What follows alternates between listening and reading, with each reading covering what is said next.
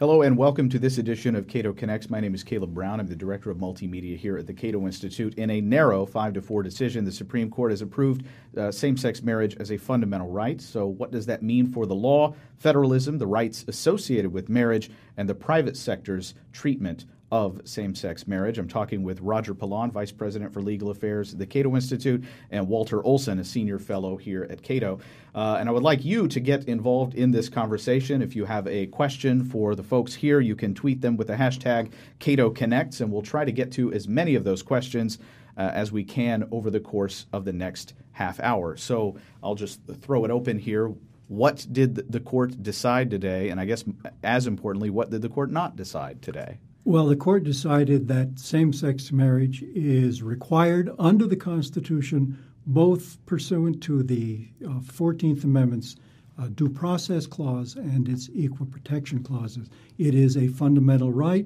Moreover, all states have to recognize it and have to recognize the marriages that were consummated in other states. So this was a big win for proponents of same-sex marriage. At the same time, the soaring rhetoric of Justice Kennedy in writing the opinion, which, not surprisingly, Justice Scalia had a field day with, was not really, in most respects, relevant to the legal aspects of this case. It would have been much better if Justice Kennedy had focused and done a more thorough job of fleshing out the legal foundations for the holding. So if he'd had more time, he could have written a shorter opinion? That's one way of putting it, and it's probably the best way to put it. All right, Walter Olson? Before the decision came out, there was a lot of speculation as to not so much which way Justice Kennedy would go. People guessed that correctly. But which rationale he would adopt. Would he rest on due process or equal protection or animus or even sex discrimination? There were a number of options, and yet he didn't clearly take any of them. He kind of drove by all of them, waving pleasantly to each. But as Roger hinted, to the extent that he provides a legal rationale, it's on an interaction between due process and equal protection. And I call this the gin and tonic theory of a new constitutional right. Neither of them alone would make a satisfying rationale in his view. Due process indicates that marriage, the right to marry, is a fundamental right, but doesn't get you all the way to same-sex marriage. Equal protection lends the idea that there is discrimination going on. That is bad and that requires scrutiny. But it's remarkable the extent to which Kennedy threw away, or at least refused to invoke, the familiar apparatus, the groaning machinery of scrutiny levels and basically the precedent of how the court has addressed things like equal protection in the past. He didn't bring that in. Even his favorite word, animus, from Romer v. Evans, is nowhere in the opinion.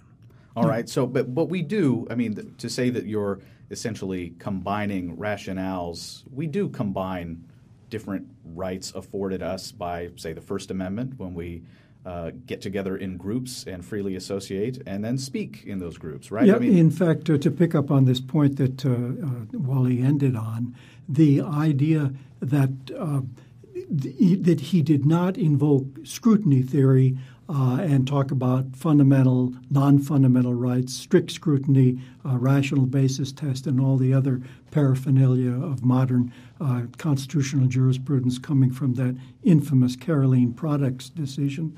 The fact that he didn't and spoke mostly about liberty is interesting because it's the same way he went about the Lawrence v. Texas case back in 2003. He spoke simply about liberty, and Texas, by virtue of criminalizing same-sex sodomy, had violated the liberty of these people. It didn't really matter whether the right to engage in that practice was fundamental or not. The idea was it's rooted in liberty. And that's, in a way, a good thing because it starts to get us out of the hocus pocus that came from Caroline Products with respect to fundamental and non-fundamental rights. Okay, well, this is from Justice Kennedy's opinion here. The court in this decision holds that same-sex couples may exercise the fundamental right to marry in all states. It follows that the court also must hold, and it now does hold, that there is no lawful basis for a state to refuse to recognize a lawful same-sex marriage performed in another state on the grounds of its same-sex character. So by getting away from this idea of sussing out fundamental and non-fundamental rights, that where are we getting to a world in which basically all rights are fundamental, or that we're just not using that particular reasoning to get there? Well, that would be the ideal result from all of this, but he does speak of fundamental right throughout, and I don't think that he's going to abandon that, because when it comes to, for example, economic liberties, the conservatives on the court, every bit as much as the liberals on the court, will be reluctant to treat economic liberty as a fundamental right. And so they're going to preserve that distinction. And then the reason you draw that distinction is, of course, because you can then come up with two levels of judicial review. That's the tie-in between the two. And if you get to the rational basis test, which, of course, is no test at all, then you can have any statute sail right through with barely a recognition by the court as to its constitutionality or unconstitutionality, and the statute will be upheld. All right, I'm going to get to two questions very quickly. One is they're basically identical questions. They're from Bong Bong and Eric Rowell, and they both ask, could this ruling lead to the recognition of other relationships among consenting adults, like polygamy, for example? And if not, why not? This was addressed both by Justice Kennedy, who put in language indicating that this decision recognizes the unique quality of having a relationship with one person, a clear signal that he does not consider its logic to carry over, and also by the dissenters who, as conservatives have been doing throughout this debate, said, why not? Where's the logical stopping point? Now, I'm willing to make a prediction here. I'm not sure whether people want to take up a bet, but I would predict that within 5 or 10 years, you will not be able to find any Supreme Court justice interested in creating a constitutional right to polygamy. And because you won't be able to find even one, they also will not take it up on certiorari. So we will be denied the entertainment, if entertainment it is, of seeing whether they would actually pursue the logic. All right. So here's another bit from Justice Kennedy's opinion. This is not the first time the court has been asked to adopt a cautious approach to recognizing and protecting fundamental rights. In Bowers, a bare majority upheld a law criminalizing same-sex intimacy. That approach might have been viewed as a cautious endorsement of the democratic process, which had only just begun to consider the rights of gays and lesbians, yet in effect, Bowers upheld state action that denied gays and lesbians a fundamental right and caused them pain and humiliation. And that sort of goes to your point, Roger, talking about this issue, this of fundamental rights and respecting democratic processes. So when we read the dissents in this case, this is an attack on democracy. So, yes. So there's that tension that exists, and how do we resolve that tension, and how ought we to resolve that tension? We see this in all the dissents, but especially in those by Justice Scalia and Alito, the separate dissents. And let's note that all 4 of the conservatives on the court wrote their own dissents in this case. With Scalia, we see the idea that the 14th Amendment, ratified in 1868, at that time, no one thought that it meant to protect same-sex marriage, and therefore, how is it we can find that right today? Well, of course, if that's the case, then we couldn't have found, as in Loving v. Virginia in 1967, a right to interracial marriage. And so, but interestingly, he does not use that example as he addresses the issue. But to go to your deeper question, and that's this. And Alito especially addresses this matter, and I wish that Kennedy had done so as well.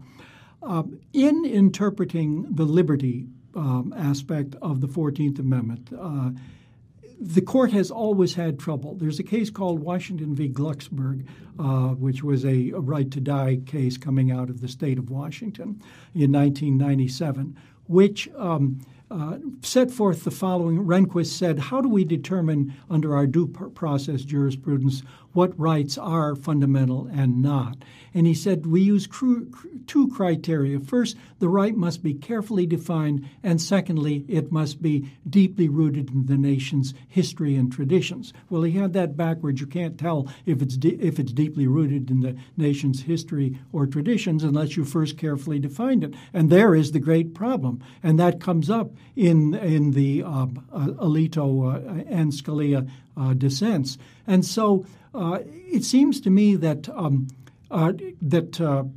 Kennedy does, in a way, cut through that by just speaking of liberty. He doesn't speak about the liberty of so much of same-sex couples to marry. He speaks of the liberty to marry. And so what you have to do is get out of this Glucksberg mode and start thinking about not whether it's deeply rooted, because if that were the case, there would be no new rights. We all admit that this is a newly recognized right.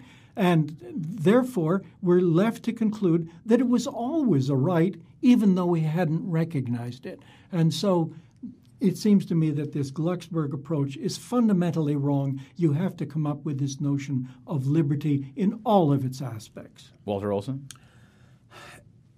All four of the dissenters raised the democracy issue of why shouldn't this be decided by the people who were debating it.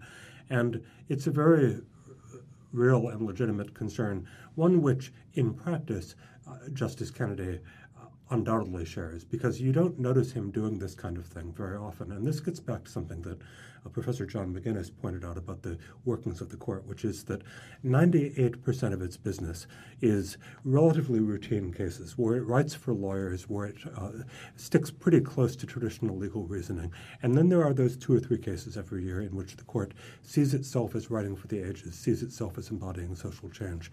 And it's not as if it has no rules in doing that. It does have rules that it follows, but they're different rules. And that's why I think you've got to view this case as one of those, as one in which next term Anthony Kennedy is not going to go around substituting judicial for legislative or democratic policymaking on a bunch of small issues. He doesn't want that, and indeed none of the other justices are pushing for that. He views this in almost a kind of realpolitik as the court. I'm reading his mind, but I think he thinks the court is resolving an issue that otherwise would drag on. It is providing certainty in an area where otherwise there would be chaos in people's domestic relations as they travel across state lines. He sees this as the kind of thing that he doesn't say this in the opinion, but that the court shouldn't do very often, but has to do occasionally. By the way, Caleb, if I could pick up on that initial point that Wally made with respect to democracy, you see in Scalia's dissent his idea that the Constitution protects only certain rights, leaving everything else to the democratic process. Well, you see, the problem there is that the democratic process oftentimes protects the rights of the majority to tyrannize over the minority. That's exactly what happened in Lawrence, for example, Lawrence v. Texas. And that's the definition of a democratic process. That's right. That's right. And so you'll never get you'll rarely get any new rights out of that unless the majority is willing to do that. And of course, that turns the Constitution on its head. Madison stood for the idea that in wide areas, individuals are entitled to be free because they're born free. Nevertheless, in some areas, majorities are entitled to rule because we've authorized them to do so. That gets the Madisonian picture correct. Liberty first, democracy second, as a means to liberty. All right, and this is from Justice Kennedy's opinion. I'm glad you brought that up. An individual can invoke a right to constitutional protection when he or she is harmed, even if the broader public disagrees, even if the legislature refuses to act. The idea of the Constitution, quote, was to withdraw certain subjects from the vicissitudes of political controversy, to place them beyond the reach of majorities and officials, and to establish them as legal principles to be applied by the courts. But there's an inherent contradiction here to preserve, what does it say, certain? Certain, that's right. Yeah, certain liberties. Uh-huh. That's the same way that Scalia put it, in fact. And what he really should be saying, Kennedy, that is that, look, we don't know how many liberties there are because there are in principle, well, we do know, there are an infinite number of liberties depending on how you define them, right? And so the question is, in any case or controversy before the court, there will always be some description that will be an issue. Today it was same-sex marriage. In Lawrence, it was the right to engage in certain sexual practices. And so you will define it according to, as the case comes before the court. And just because you don't find it in the Constitution doesn't mean you don't have it. That's what the Ninth Amendment is all about. Well, and I'll ask a related question. I'll throw it open to both of you here. Steve Lear asks, am I wrong in thinking this week's SCOTUS rulings are 10th Amendment issues? And let's focus on the opinion from today. I keep coming back to the 10th on these, says Steve Lear. Thank you, Steve, for the question. You're talking about unenumerated rights. Right. So did the 9th and 10th Amendments make appearances in the various opinions here?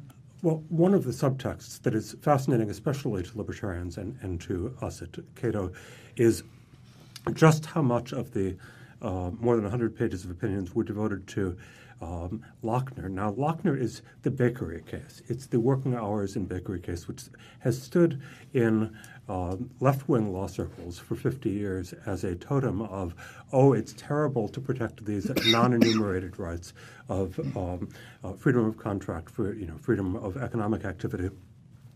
And the vehement and prolonged attack on Lochner turns up in the Chief Justice Roberts' dissent, saying, by creating a right to gay marriage, you're just going back to the old days of laissez-faire, in which courts would intervene to protect people's rights to deal with each other voluntarily, and that was all discredited. And in doing so, Chief Justice Roberts looked 30 years out of date. First, he looked as if he was trying to get an A in some course being taught at Harvard Law School by one of the old liberal lions back when he was going to law school. But he ignored the fact that there's been 30 years of scholarship on Lochner and that whole era, tending to rehabilitate a lot of it, tending to show that the courts were being more principled, were identifying often special interest legislation, and were very cautious and careful about the unenumerated rights that they were choosing to protect. So when I saw that,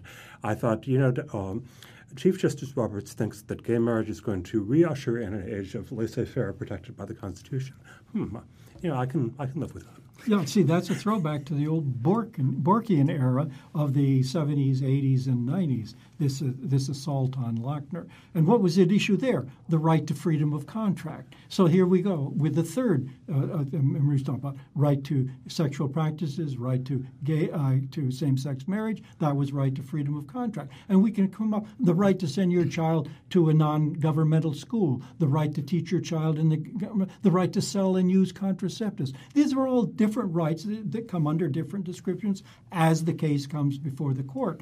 And so what you find is that the conservative. You asked earlier, did the 10th or 9th Amendments make it into? Yes, the 10th Amendment very expressly in Scalia's dissent. Mm-hmm. He didn't raise the 9th Amendment. He talked about powers that are retained by the states or the people. He didn't mention rights that are retained by the people. And it's interesting because when I think of the 9th and 10th Amendments, typically I think of them combining to protect, but not necessarily putting the two of those in tension with one another. Which they can be, right? In fact, they go together just perfectly. The 9th makes it clear that we have rights both enumerated and unenumerated. The 10th makes it clear that the federal government has only those powers that are enumerated, failing which the powers belong to the states or to the people, never having been given to either level of government. This is from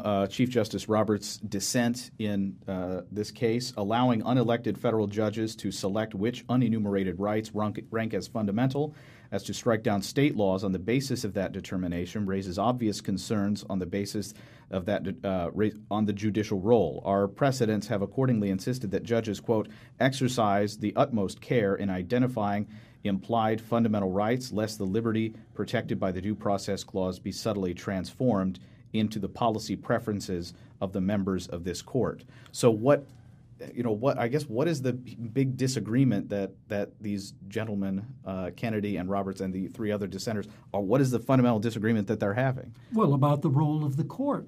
I wish Roberts yesterday had been more solicitous about the modesty of the court as he was here. No, this is about whether we're to be ruled by 9 or, as the case may be, 5 black-robed judges who cannot be thrown out because they've got life tenure, or by Democratic majorities.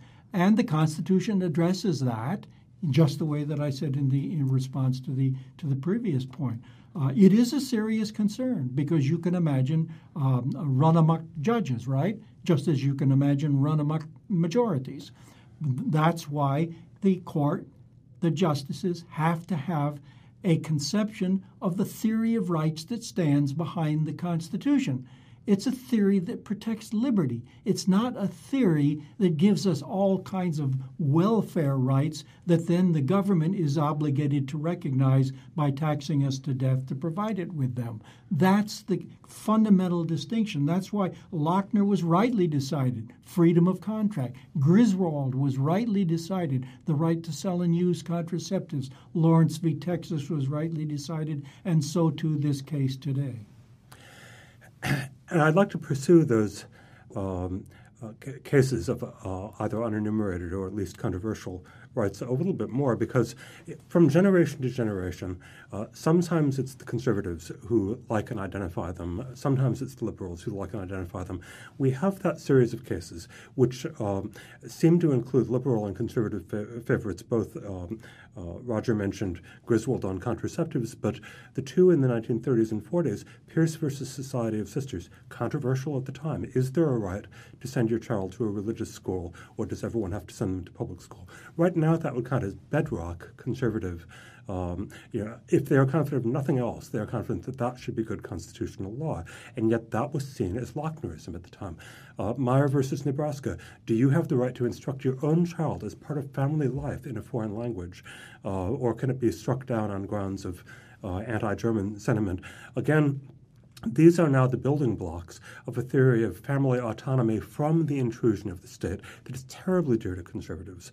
And they are part of the same structure with Griswold and with Obergefell. I've got to jump in here because with an anecdote. I was battling Scalia in the hallway of the Mayflower Hotel back a few years ago on this issue of substantive due process with respect to such cases as Meyer v. Nebraska. That's the 1923 case that upheld a right to teach your child in a foreign language, and Pierce v. Society of Sisters, the 1925 case that allowed you to send your child to a non-governmental school as against the Oregon statute that required you to send them to governmental schools. I said, well, you probably would have found that I said to Scalia, you probably would have found that Pierce and Myers were wrongly decided. Yes, I would, he said. That's how strict he is about keeping the court out of these decisions, which are left to the political branches. And, of course, they were left to them. And what did the political branches do? They told you, you can't teach your child in a foreign language. You can't send your child to a non-governmental school. All right, I have a couple of questions that are similar here. Tyler and Jason Trometer both asked the question, could states begin the end of issuing marriage licenses, which, by the way, is strongly supported by libertarians, which is to get out of the marriage business entirely? Well, strongly supported by some libertarians. There is, in fact, a range of opinion because once you dive into areas of inheritance law, domestic relations, countless other things, you realize that there is a desperate practical need to have an on-off switch of when people are presumed to inherit, when they are presumed to be able to answer the door and take a FedEx package for someone. Marriage accomplishes that, and in the absence of government certification, you get a great many legal uncertainties that people would be forced to invest in getting around. Now, the sentiment behind it, the idea that the government should try to withdraw from turning marriage into a policy instrument, I sympathize with. But you have to look before you leap. And Jason Kosnicki of the Cato Institute did a good policy analysis on this, saying that given all the different ways in which law, not just government programs, but law itself intrudes in our lives, we need to know whether we're married or not.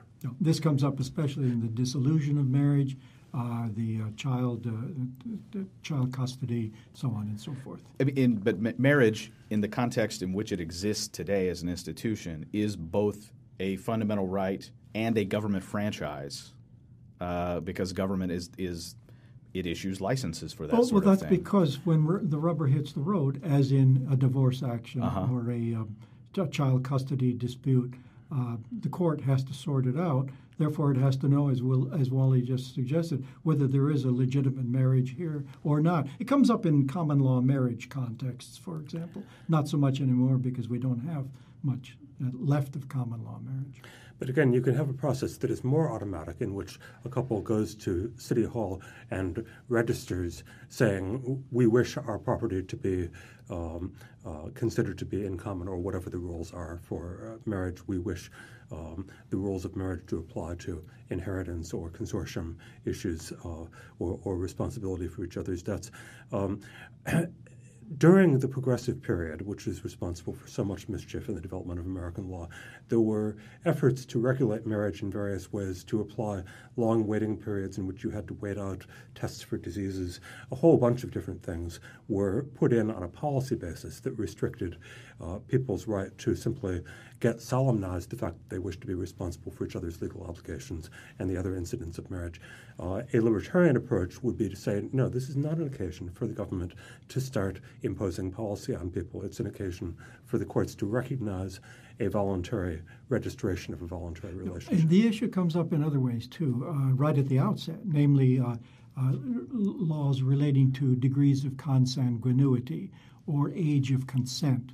And this is coming up in parts of the country today where you have Muslim populations and arranged marriages, especially with very, very young girls. And so here, too, the state has an interest in children. And so and of course, in the degrees of consent, you can't marry your sister, for example, that kind of thing. All right, a question here from Philip Dolitsky. Philip, thank you for the question. How does today's decision interact with the Hobby Lobby decision in the context of services being denied based upon religious beliefs? This is an issue that is lurking. Kennedy addressed it. Alito addressed it in his dissent.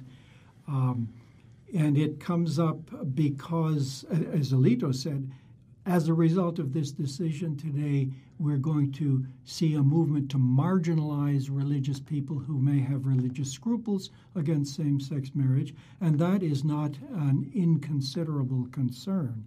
And it manifests itself, as we saw after Hobby Lobby, when the state marriage, RFRA, the Religious Freedom Restoration Act statutes came up. Indiana and Arkansas, you remember, a few months ago, where this small pizzeria declined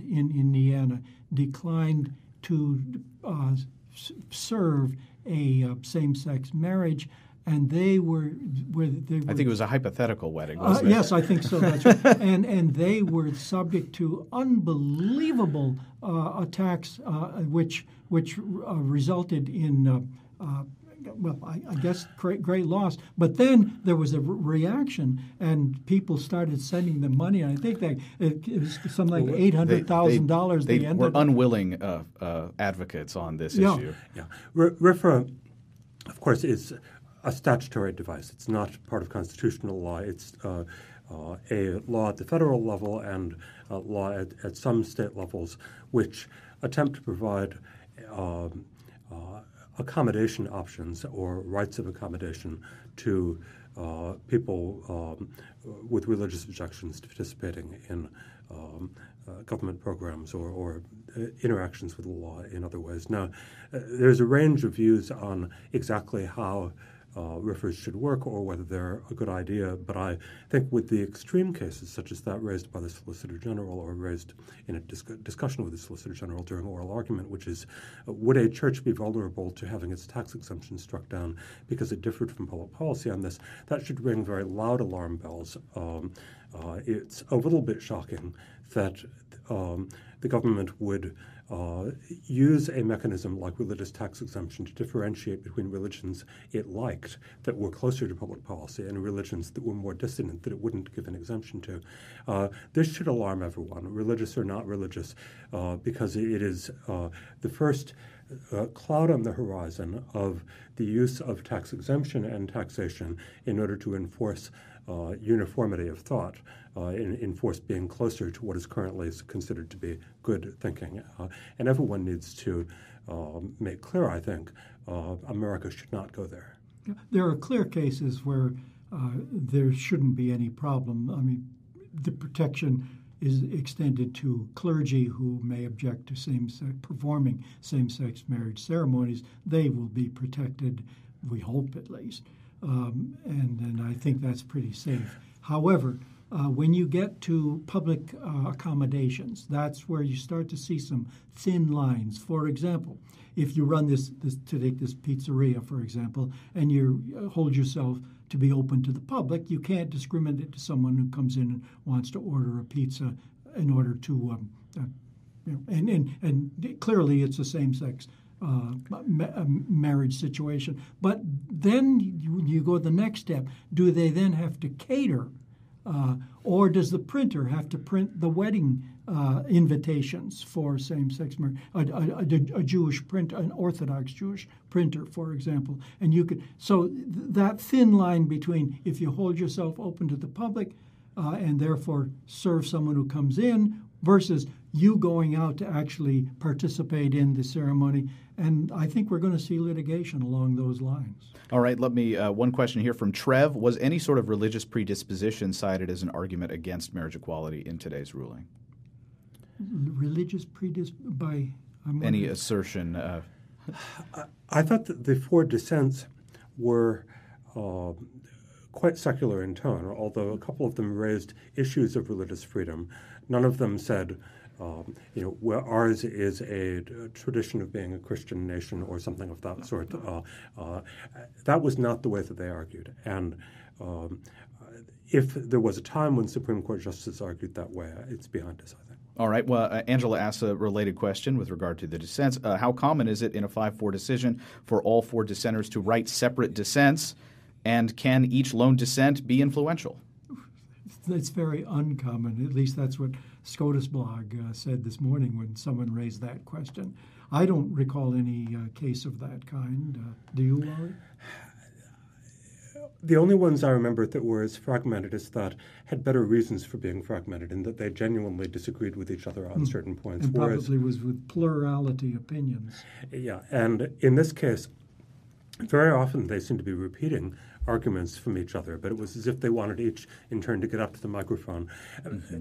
In the same way in which Anthony Kennedy, for the majority, wrote exactly as someone who you would think was writing for the ages. He was writing to be read 50 years from now. So the dissenters wanted to have their individual turn to warn. All right. Well, I think we're going to leave it there, but this discussion, I think, on this issue is definitely just getting started. I want to thank you for joining us here for this edition of Cato Connects. Thank you to Roger. Thank you to Walter. And be sure to tune in next time. And if you have any ideas, suggestions, complaints, or angry tirades, you can send them to me, cbrown@cato.org. We'll talk to you again next time.